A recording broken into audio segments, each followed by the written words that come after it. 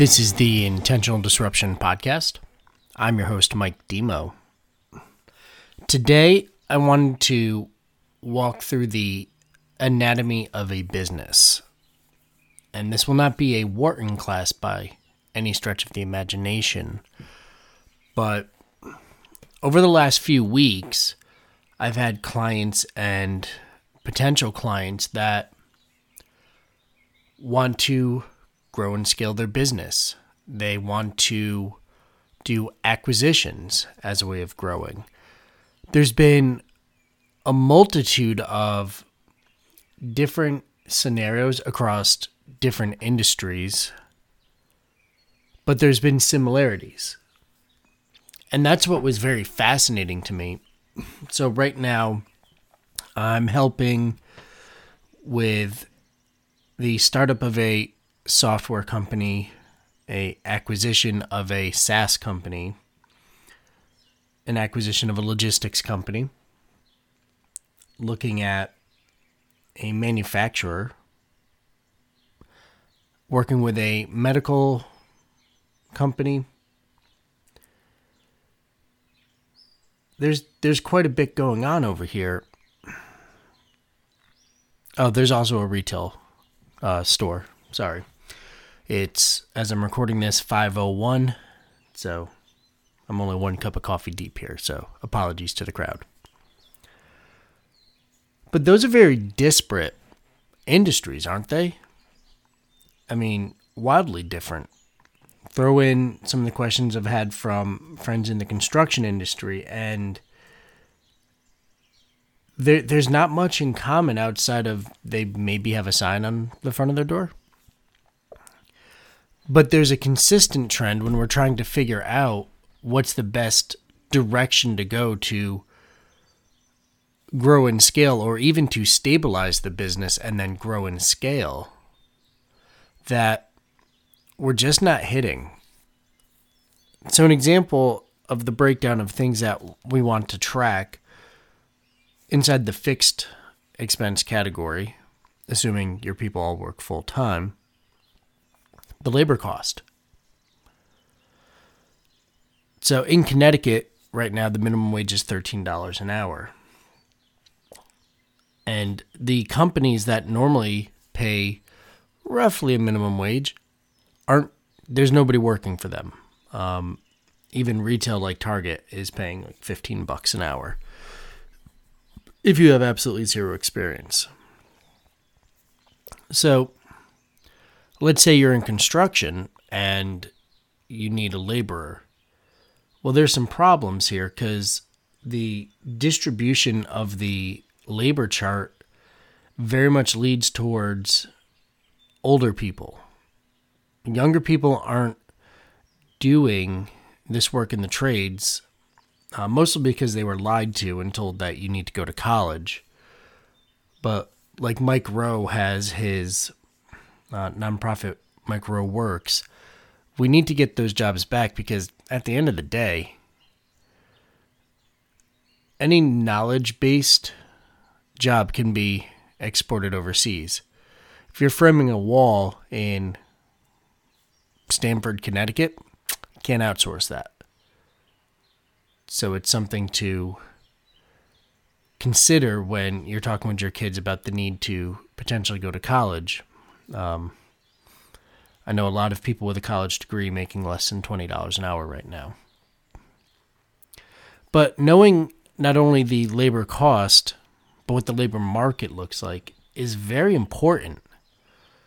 Because if you are that 19-year-old that has a strong back, but this cushy indoor retail job where I get to wear a red shirt and khakis is paying within $2 an hour of this job where I'm out in the sun or I'm out in the cold and I'm sweaty and all that other stuff, there's an increase that needs to be given. In Connecticut, with our specific adjustment, you're talking $17 an hour to $26 an hour for pretty much entry-level work.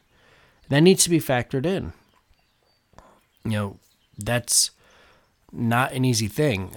Side note to anybody that does contract work, whether it's bidding for a job and then like building a house or renovating a bathroom or name a thing. One of the things I talk to my clients about in those fields is pay a good estimator. If you're the owner of a business and you show up to give me a quote as I'm looking to do some renovations to my house, while you're doing that, your business is essentially closed down. That's wild. Pay somebody else to do that. But labor cost, coming back to that. So you've got your hourly rate, add in any benefits, tax, unemployment insurance, whatever that is, that all needs to be added in.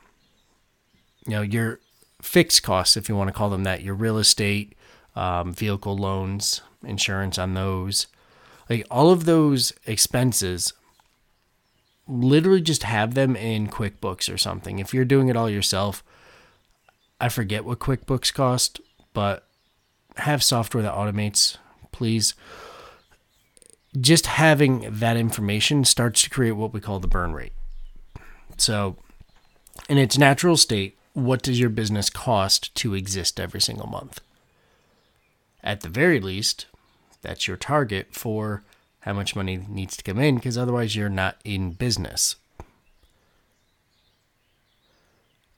So if you're in a trades-based business, knowing what the cost of goods and materials is also going to matter. It matters for every business, but it's been pretty volatile in the building community for the last couple of years here. And one of the mistakes that I had from one of my clients in that regard was they told me how much the actual item was from their wholesaler.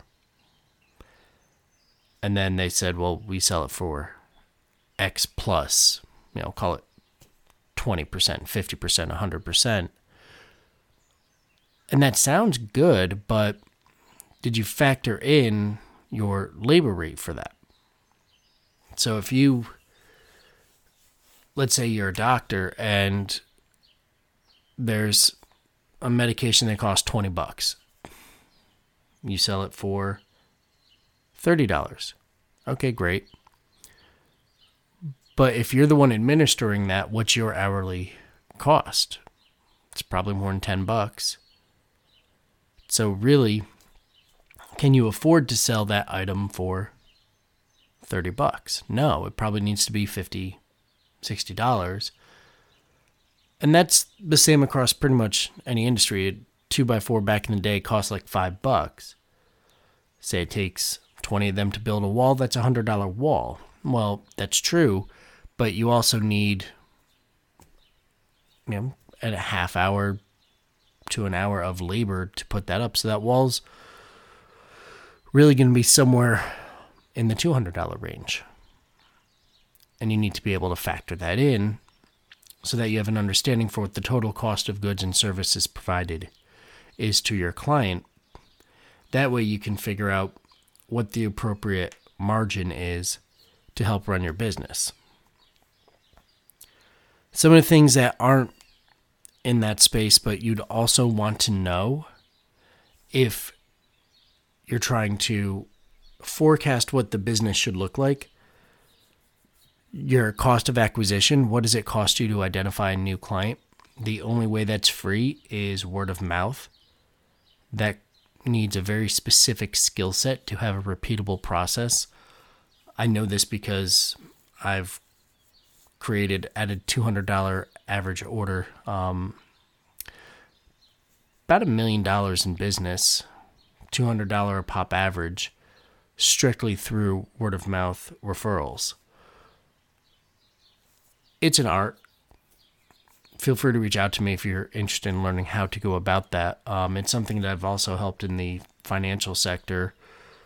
I've helped people generate tens of millions of dollars in additional assets under management strictly through word of mouth referrals. Might actually be like 100 million. But anyway, knowing your average ticket rate is helpful for forecasting. If you have a business where you have repeat customers, knowing what the lifetime value of your client is also helpful. In a lot of building, there's not as much of that. Like if you're framing a house, you're really only going to do that once unless there's a big whoopsie.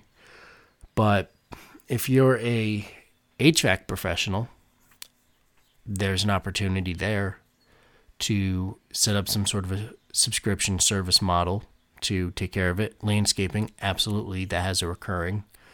A lot of medical has a recurring as well.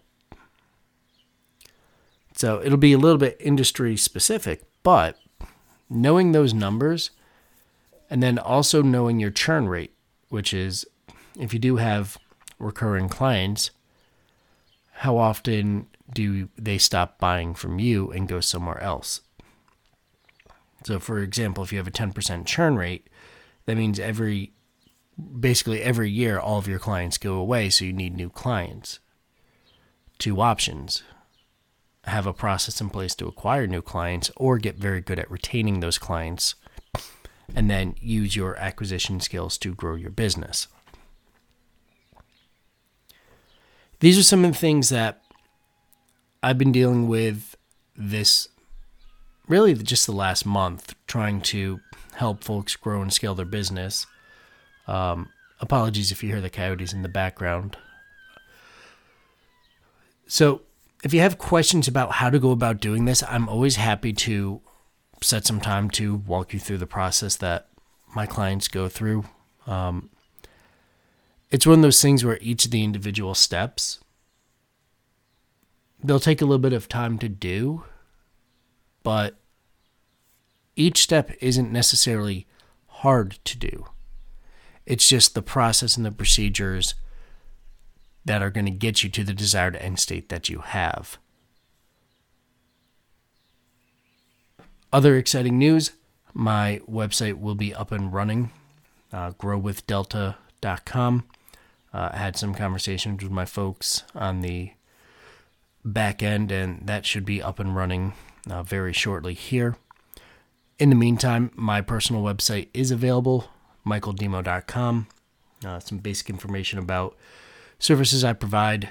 Also, you can schedule a call with me.